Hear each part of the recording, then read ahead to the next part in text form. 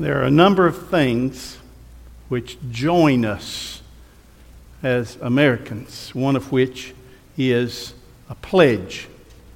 Now, the Pledge of Allegiance was written in August 1892 by Minister Francis Bellamy, and it was published in the Youth's Companion on September 8, 1892.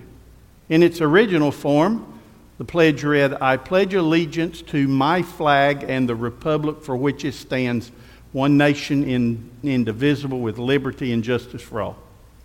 In 1923, the words, "the flag of the United States of America" were added, and this time it read, "I pledge allegiance to the flag of the United States of America and to the republic for which it stands, one nation indivisible with liberty and justice for all."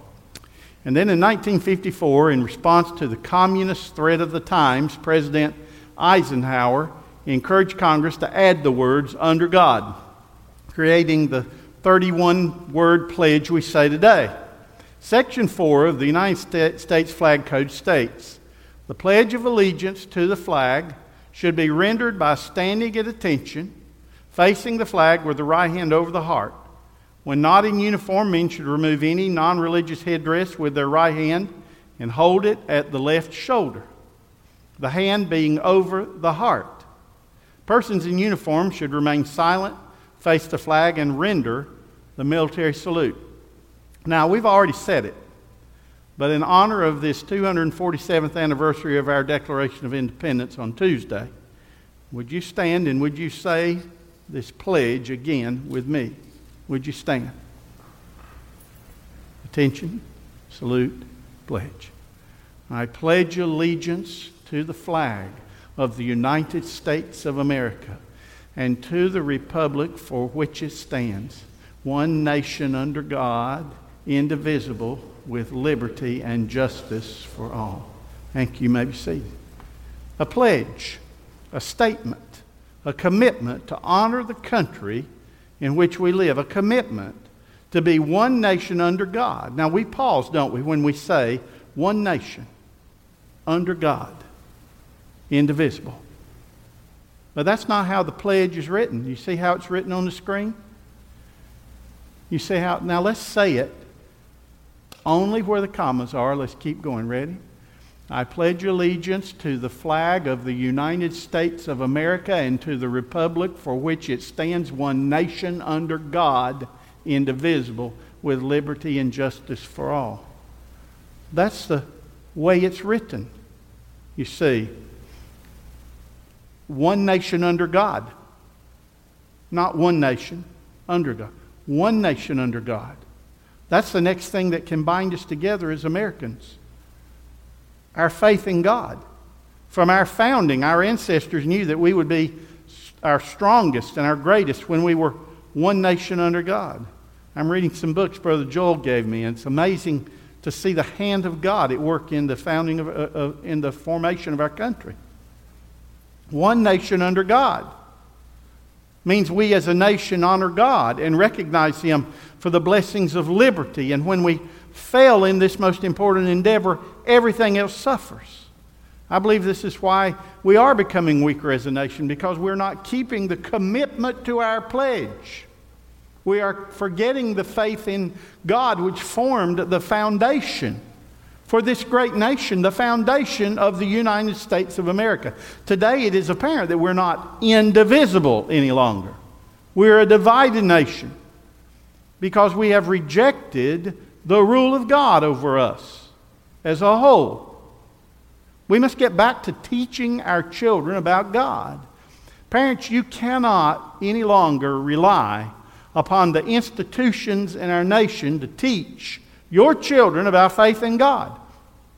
They will not hear it from political institutions. They will not hear it from entertainment institutions. They will not hear it in school unless they're in a Christian school like Calvary, our Calvary Christian School. America's parents of faith must start teaching their children the importance of honoring God. And may I say, part of that is bringing your children to church to worship God. Now, how can you show Folks, how can we show our children or grandchildren that God is important when His church is not important to us? We can't. Even if you're watching by live stream, and I'm grateful for that. While you're watching, parents, what are your children doing? I believe if we're going to have the continued blessings of God, America needs to get back to the Bible and back to the church house. Because those things require faith and commitment to God, and those two things display honor for the rule of God. If God tells me to go to church and worship God, then I need to go to church and worship God. Now, I can't always be here, and some people cannot get out of the house, or rarely do. I got it. I understand that. But we need to start asking ourselves how much of our time and how much of our effort actually displays our faith and commitment to God. In the kingdom of Christ on earth, this whole world will be filled with the knowledge of God. This whole world, this whole earth will be filled with the rule of Christ, and everyone will walk in His way. There will not be any dishonor of God when King Jesus returns and sets His throne on this planet, for He will remove every appearance of evil from this earth. For 1,000 years we will have the kind of rule which we need today, the kingdom rule of Christ. It's only through faith in Christ Jesus that we find our greatest freedom. Freedom from the fear of tomorrow and eternity.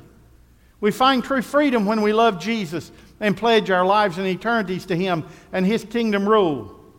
Do I believe America can turn back to God? Yes. I have spent my life trying to turn my country back to God. I have preached thousands of sermons to encourage people to turn their hearts to the Lord. And today I still do it. I'm standing here today on July the 2nd, 2023, thinking about my great nation and her founding. And once again, I'm preaching and saying, turn back to God. That's where our greatness is, America. Amen? And so today, this is where I want to pick up in our study of the kingdom. We're almost finished with the book of the Revelation. And today we're going to study the kingdom again as we continue our series, Pray So Grow. And today we're looking at kingdom rule. Revelation 20. If you have your Bible, stand with me and let's honor the reading of God's Word. And I'm going to just start reading in verse 7. Well, let's start reading at the beginning of chapter 20. And we'll set the stage here. John said, Then I saw an angel coming down from heaven, having the key to the bottomless pit and a great chain in his hand, and he laid hold of the dragon, that serpent of old, who is the devil and Satan, and he bound him for 1,000 years. And he cast him into the bottomless pit and shut him up and set a seal on him, so that he should deceive the nations no more till the 1,000 years were finished. But after these things he must be released for a little while. And I saw thrones, and they sat on them, and judgment was committed to them. And I saw the souls of those who had been beheaded for their witness to Jesus and for the word of God, who had not worshipped the beast or his image, and had not received his mark on their foreheads or their hands. And they lived and reigned with Christ for 1,000 years. But the rest of the dead did not live again until the 1,000 years were finished. This is the first resurrection. Blessed and holy is he who has part in the first resurrection. Over such the second death has no power, but they shall be priests of God and of Christ, and shall reign with him 1,000 years. Now when the 1,000 years have expired, Satan will be released from his prison, and will go out to deceive the nations which are in the four corners of the earth, Gog and Magog, to gather them together to battle, whose number is as the sand of the sea. They went upon the breadth of the earth and surrounded the camp of the saints and the beloved city. What is the beloved city? Jerusalem. It's where Jesus is sitting on his throne. And fire came down from God out of heaven and devoured them. The devil who deceived them was cast into the lake of fire and brimstone, where the beast and false prophet are, and they will be tormented day and night forever and ever. Then I saw a great white throne, and him who sat on it, from whose face the earth and heaven fled away, and there was found no place for them. And I saw the dead, small and great, standing before God, and the books were opened. And another book was opened, which is the book of life. And the dead were judged according to their works by the things which were written in the books. The sea gave up the dead who were in it, and the death and hell and death and Hades or hell delivered up the dead who were in them. and they were judged each one according to his works. It's personal judgment. Then death and hell were cast into the lake of fire. This is the second death. And anyone not found written in the book of life is cast to the lake of fire. Father in heaven, we thank you for your word. Thank you for the excitement that we have when we worship your holy name. Thank you. I'm excited about this word today, Lord. I'm excited for those who do not know you, for those who have rejected you and who want to live a wicked lifestyle and embrace evil. They've got a lot of reason to be afraid today when we look at this passage. But for those who love Jesus, who serve him, whose hearts are pure, who are ready to meet you, Lord, we have nothing but joy, nothing but hope and peace ahead of us, Lord. Thank you. Thank you for this passage. For it shows us, Lord, that as long as we're with you, we have nothing to fear. Thank you, Lord, in Jesus' name. Amen. Thank you. Please be seated. Pray, so grow, kingdom rule. Now, in our last study of the kingdom, we saw the return of Christ and his kingdom rule for 1,000 years. That's a millennium. So we call it the millennial reign of Christ. Now, 1,000 years is a long time. America is a young nation. Some civilizations, some nations are more than 1,000 years old. But America is a young nation. It's only been 403 years since the Pilgrims landed at Plymouth. It's only been 247 years since the signing of the Declaration of Independence. 1,000 years is a long time for a kingdom to have peace, but not long enough. The plan of God for this earth is a permanent restoration, a kingdom inhabited by his people, enjoying the blessing of his presence forever. That's God's plan for earth. Now we see this in the pictures of the kingdom we have in the Bible. We've looked at those. In the kingdom there is peace. There's the kingdom rule of Christ when he establishes his millennial kingdom on earth and sets on the throne in Jerusalem is a kingdom of peace. It's a kingdom of love, of joy, of patience. It's a kingdom where there's no crime, no sin, for the source of temptation has been removed. It is earth as God created it to be in the beginning. The people in the first part of the Bible, they lived to be a long time. They lived a long time. Adam lived to be 930 years old. Those of us who come back with Jesus will have supernatural, glorified bodies that will never get sick or die again. When we come with Jesus and he's coming into clouds of glory, and we're the armies that are following him, we're not going to have flesh and blood bodies that can deteriorate and all of that. We're going to have these glorified bodies like Jesus, supernatural bodies. Now those who are born during the millennial reign of Christ, during that kingdom age, they're going to have physical bodies. They are susceptible to accidents, even death. I believe it's going to be very rare. All of the diseases that we know today, they're going to be eradicated. We're not going to have to worry about people getting sick because the great physician will be in charge on the throne. However, we should remember that when Jesus returns to earth and sets his throne in Jerusalem, the earth is not going to be instantly transformed. The 7 years of great tribulation will have caused incredible devastation to the earth. Just think about it for a minute. The nuclear war in itself has just turned everything into a shambles. When Jesus comes again, it's not like he's rebuilding everything and it's just zip and it's up again. No, the earth is devastated.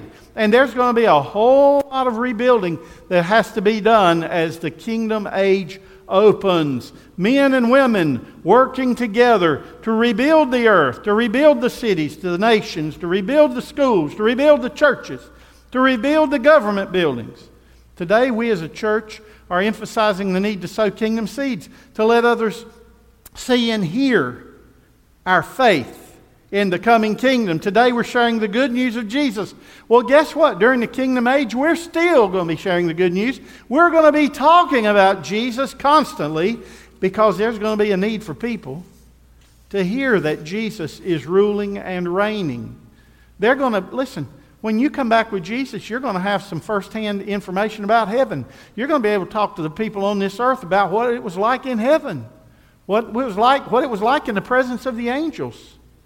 Jesus coming, his return will be powerful and instantaneous. instantaneous, but the rebuilding and re-educating of people on earth as to the kingdom rule of Christ, that is still going to be ongoing. That's going to be our privilege and our responsibility. In Revelation 5, John said he heard the song of the raptured in heaven. Listen to this. Let's read it together. And they sang a new song, saying, "You are worthy to take the scroll and to open its seals, for you were slain and have redeemed us to God by your blood out of every tribe and tongue and people and nation, and have made us kings and priests to our God, and we shall reign" where? On the earth. That's right. The church, those who truly love and serve Jesus, when we come back with Jesus, we are going to rule and reign on the earth. We are going to be in charge of this earth. We will be in charge of the cities and nations of this earth. That's not going on today, is it, folks? It seems like the most corrupt and evil people in the world are gaining leadership all over the earth. But I'm going to tell you something. When Jesus comes, all that's going to change. There's not going to be any elections in the kingdom. It's not going to be a democracy in the kingdom. It's going to be a theocracy. As Jesus, the King of Kings, rules over this earth. And He uses His glorified saints to make sure every nation on earth is bringing honor to Him. I don't know exactly what that government's going to look like. I don't know what the kingdom government's going to exactly be. But from the Scriptures, we can learn some truths about the kingdom. First, let's look at some kingdom truths. First of all, let's see what we've got. Let's read it together. The kingdom rule of Christ will be a time of reward for the faithful. Do you feel like sometimes that you get the short end of the stick all the time? Do you feel like that you are the most unlucky person in the world? Listen, times are tough for everybody, and we all go through life, and we have ups and downs, and sometimes we feel like life's not even worth living. But I want to tell you, there's coming a day when your reward will be given to you for your faithfulness.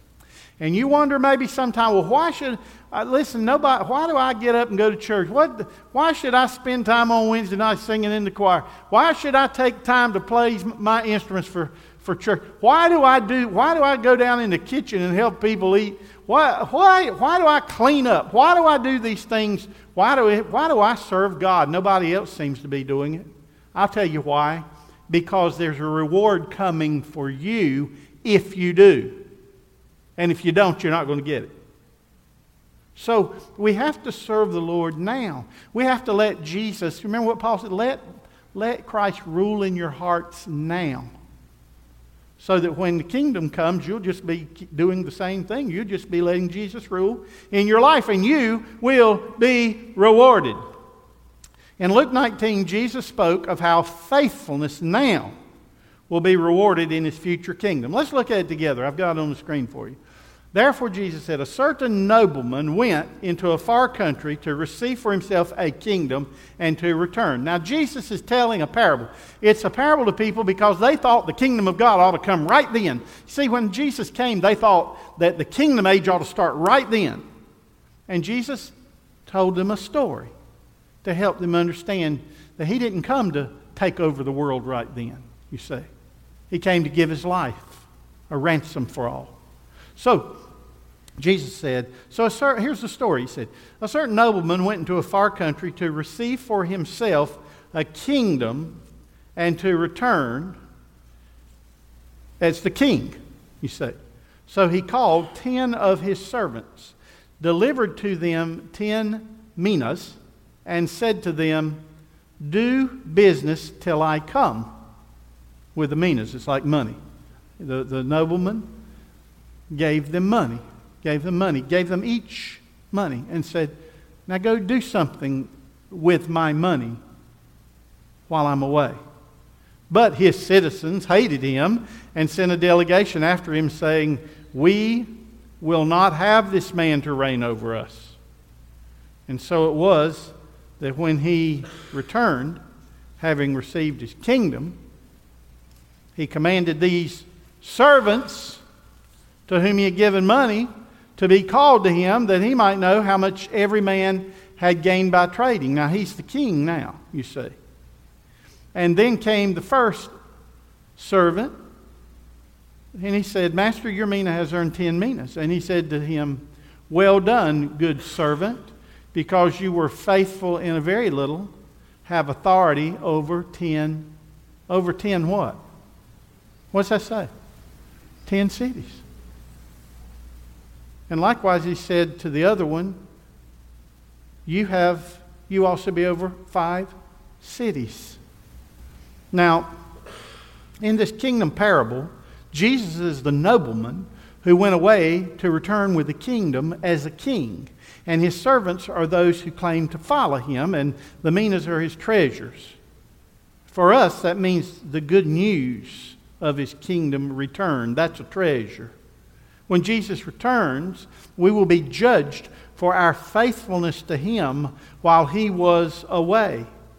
For the way you used what God has given you, what Jesus has given you to use for his glory and his honor.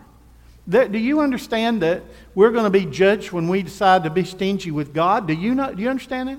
When we decide we're not going to give our tithes and offerings to the church because I need to go out and eat pizza, or I've got something better to do, or more important to do than to support the work of God's work at his church. I got something better to do. I got something more important to do than to get myself dressed and go worship together with God's people.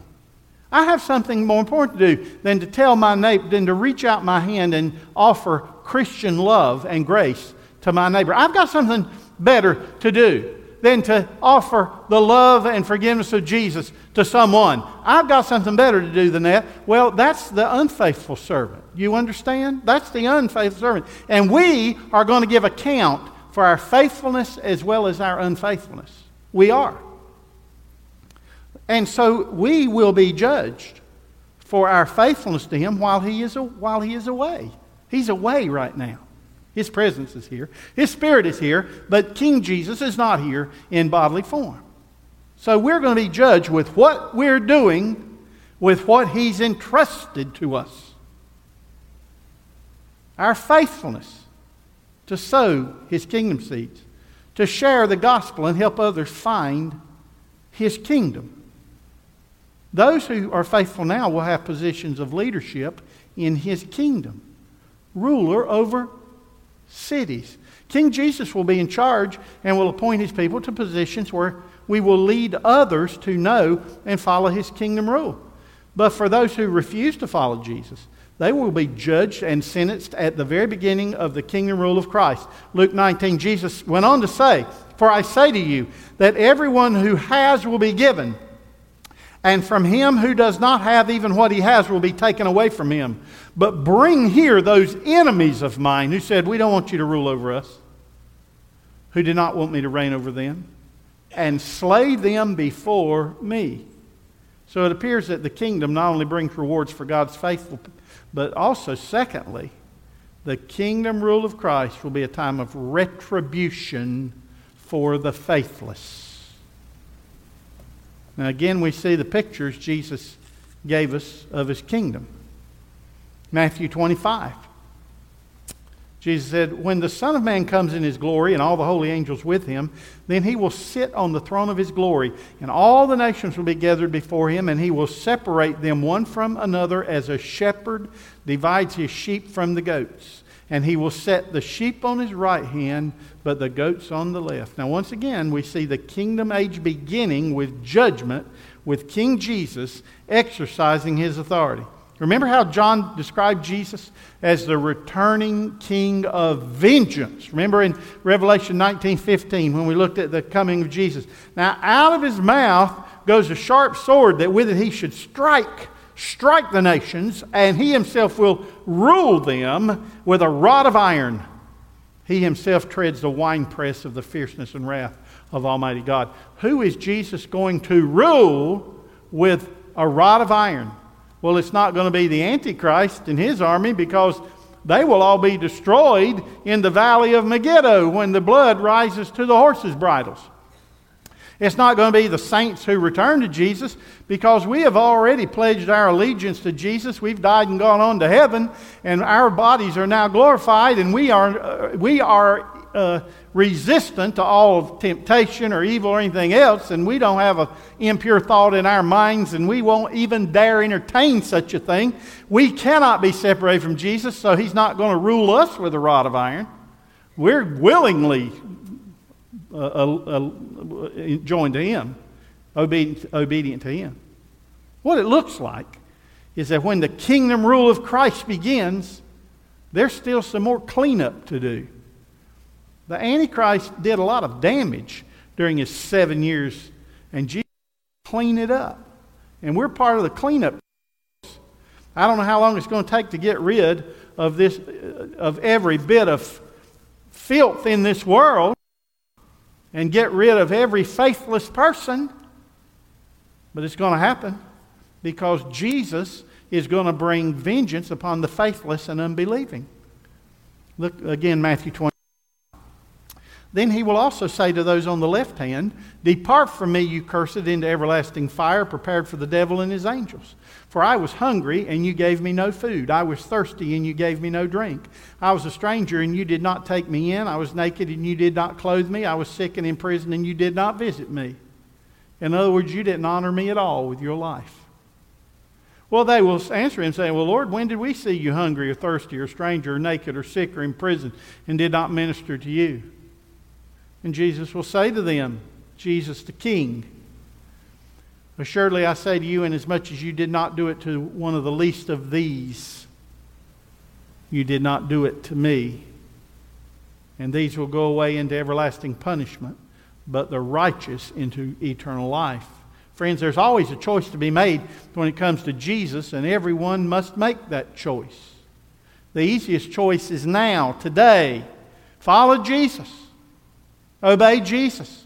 Accept the kingdom rule of Jesus in your life today. Today, in the land of the free, where we can hear about Jesus and talk about Jesus and worship Jesus and follow Jesus. If you don't follow Jesus now, you will miss the rapture, and then you'll have to face 7 years, the wrath of the most evil dictator who's ever lived. And if you make it through the Great Tribulation without dying, you'll still face the wrath of the Son of God, who separates the sheep from the goats and sentences the wicked to eternal punishment in hell. There's no way to leave Jesus out and get by with it.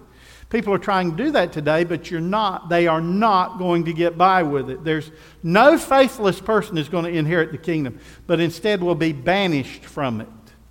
But for those who love Jesus now and remain faithful to Him, the kingdom means 1,000 glorious years in the presence of our Savior, King Jesus. His rule will be universal, as all who live on this earth will honor Him and worship Him, and will have a part in leading people to worship Jesus, our Savior. Psalm 72 gives us a picture. Notice this picture. This is beautiful. I've got it on the screen for you. In His days, talking about the kingdom reign of Christ, in His days the righteous shall flourish, and abundance of peace until the moon is no more. He shall have dominion also from sea to sea, and from the river to the ends of the earth. Those who dwell in the wilderness will bow before Him, and His enemies will lick the dust. The kings of Tarshish and of the isles will bring presents. The kings of Sheba and Seba will offer gifts. Yes, all kings shall fall down before Him. All nations shall serve Him. What does that last sentence say? Read it with me. All nations shall serve Him. Is that happening today, folks? Is it happening today? No. But it will. The Antichrist had 7 years of rule under Satan's power. And as we saw, it was a horrible age of evil, war, and death. But when Jesus returns, his rule will be 1,000 years, a kingdom of peace and love and righteousness. It will almost be heaven on earth for 1,000 years. But then the pit is open, and that old devil, Satan, is released. Did he learn anything from his 1,000 years in the pit? Did he learn anything from being in chains. Did that teach him anything? Did he change his ways? Let's see verses 7 through 9, chapter 20. Now when the 1,000 years have expired, Satan will be released from his prison, and he will go out to deceive the nations which are in the four corners of the earth, Gog and Magog, to gather them together to battle, whose number is as of the sand of the sea. They went up on the breadth of the earth and surrounded the camp of the saints and the beloved city, Jerusalem. One thing we learn here is that during the millennial rule of Christ, there will be nations. And as I said earlier, earth will have its nations and it'll have its governments, but the governments will be led by the people of God. We also see Jesus ruling in the beloved city, Jerusalem, and Jerusalem is called the camp of the saints, or the capital of the city. Folks, don't you know what a day that's going to be? We could go to Jerusalem and see Jesus. But we're going to see him in heaven, aren't we? Don't you see, once we leave this world, if you're following Jesus, you've got nothing but glory waiting for you. It's beautiful. It's wonderful. Jerusalem is called the camp of the saints, or the capital of the kingdom. And God's people are there. The doors are not shut. The gates are always open. Jesus is accessible. King of kings and Lord of lords. And finally, we see Satan is still as evil as ever, maybe even angry. And he unleashes his temptation on a world that's never known it. Remember this, that people during the millennial reign of Christ on earth, they've been under his rule.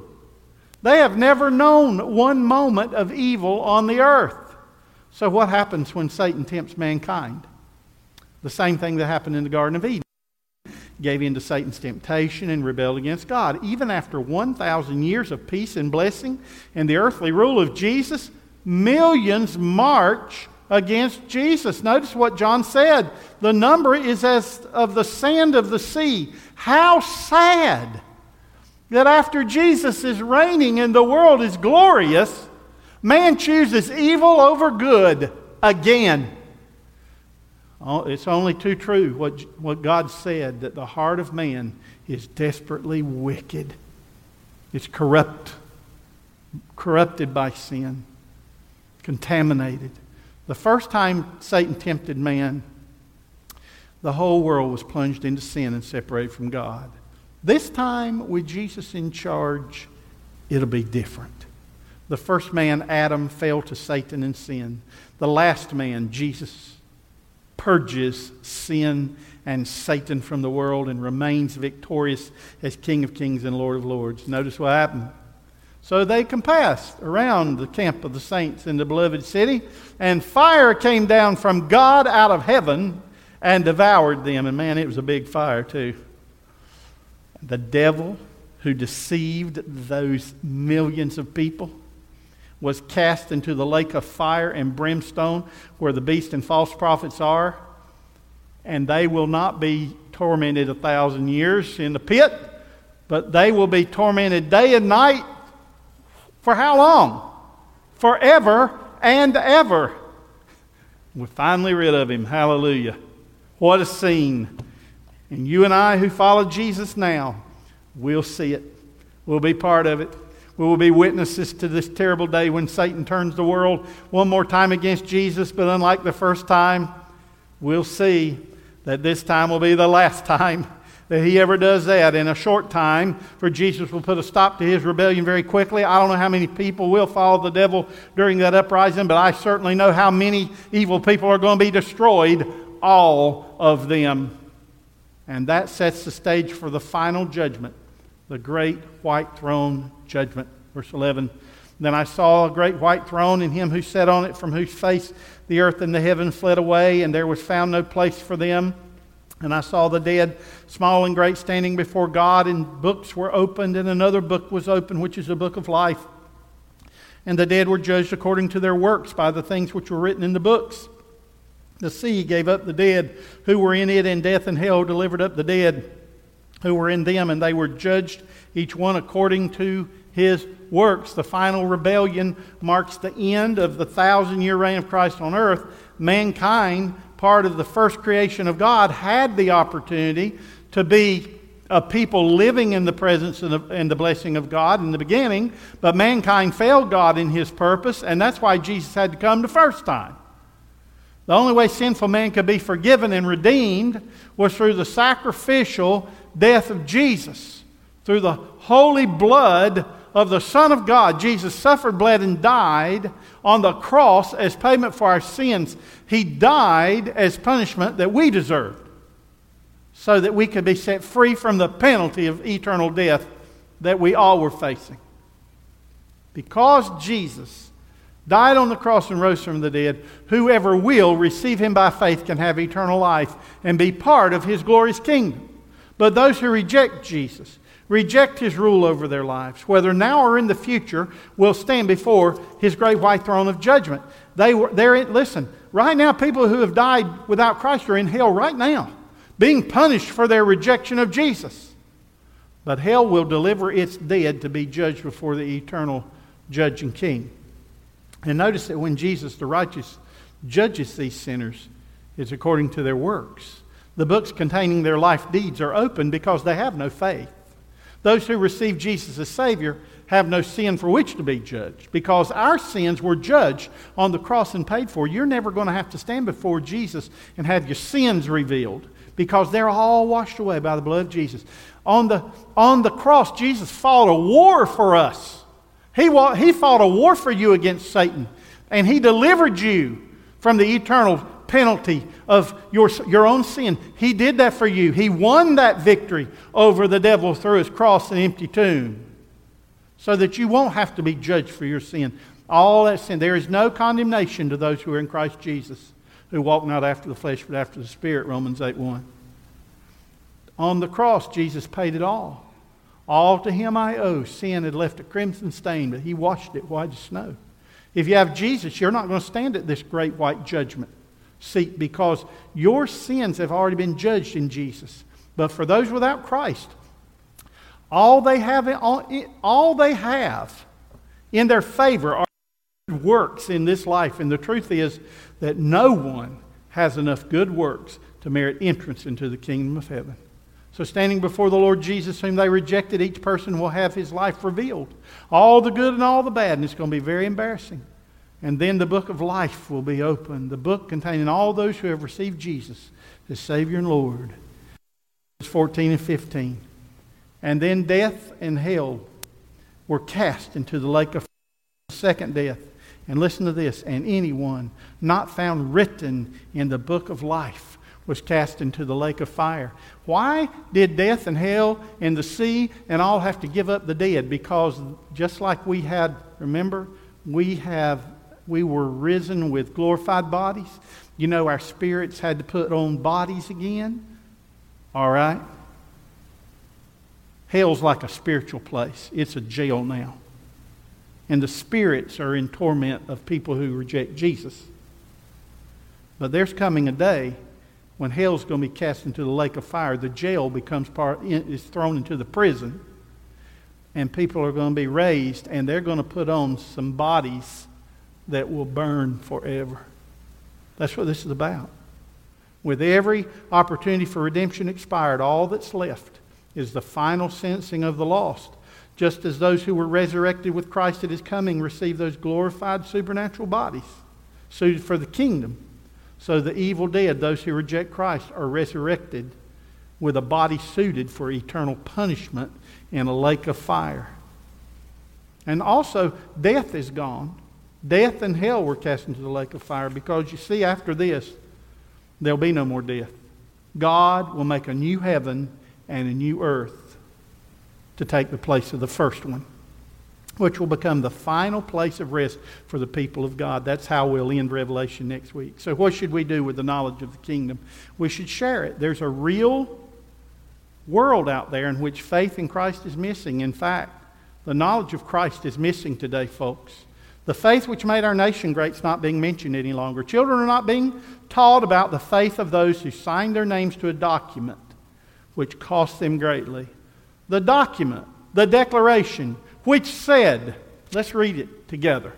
Ready? Pull it up.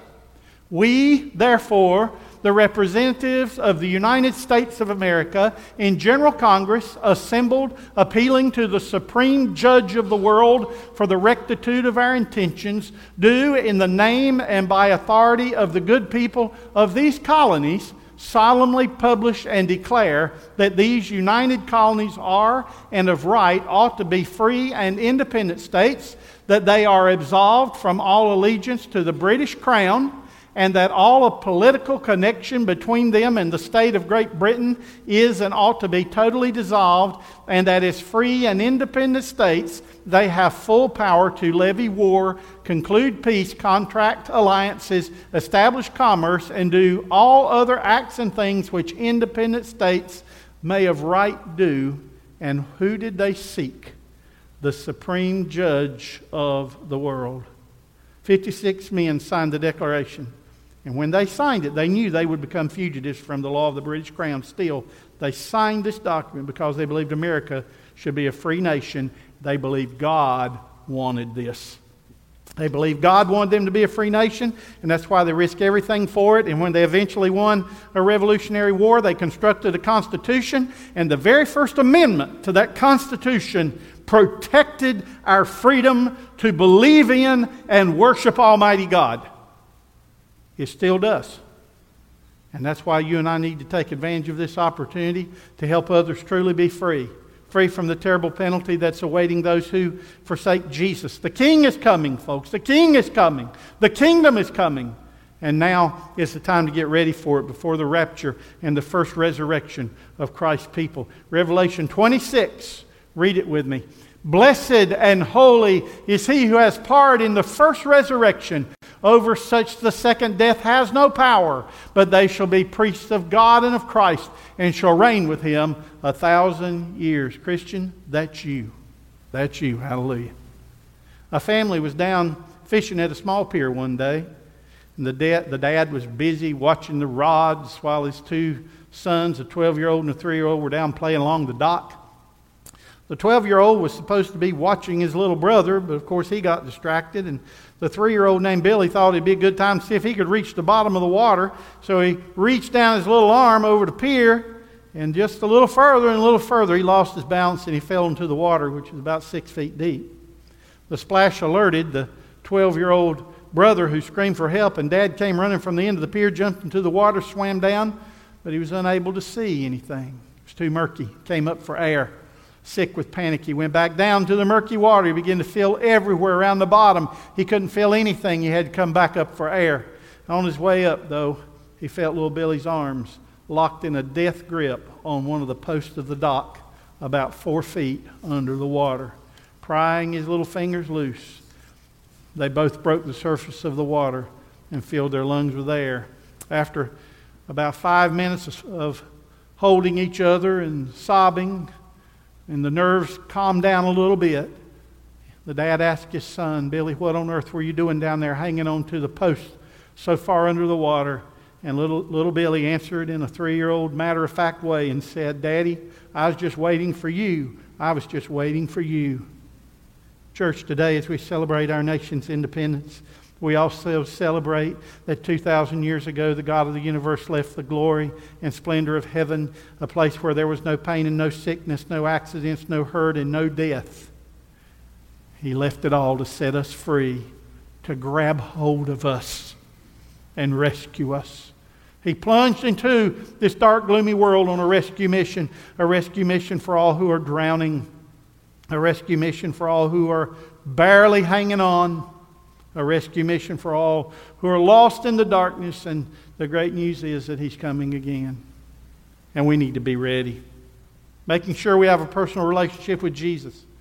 But we also need to remember that Jesus fought 3 wars for us, folks. Not 1, but 3. 1 on the cross, 1 at the Battle of Armageddon, and another one when Satan surrounds the camp, your camp.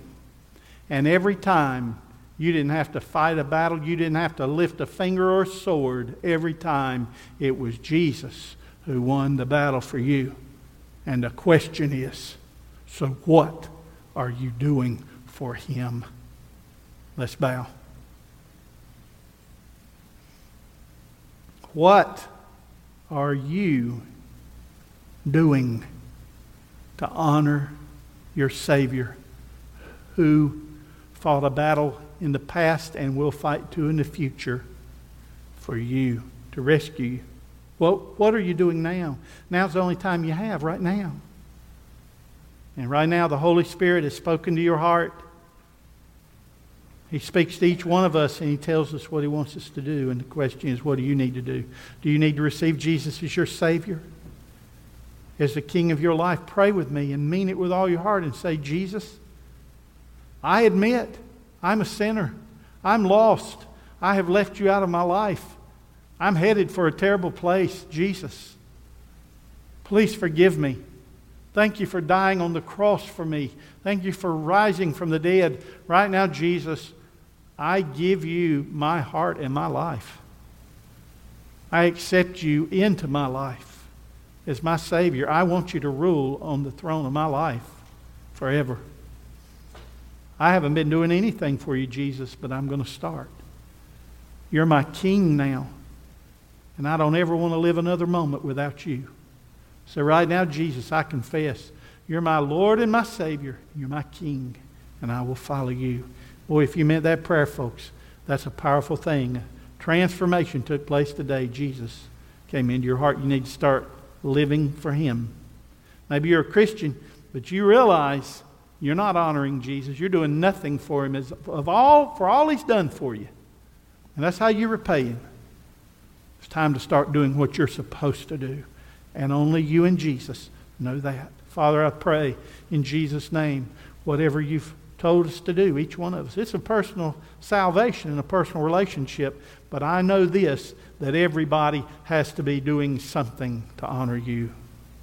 And God, I pray, if we're not, then I pray that we will have, like that song said, that we'll have a fire lit in our soul until we do the right thing and follow our King and let the world know. In Jesus' name, amen. Let's sing, Brother Steve. Stand with us as we sing together, Jesus is Lord of all.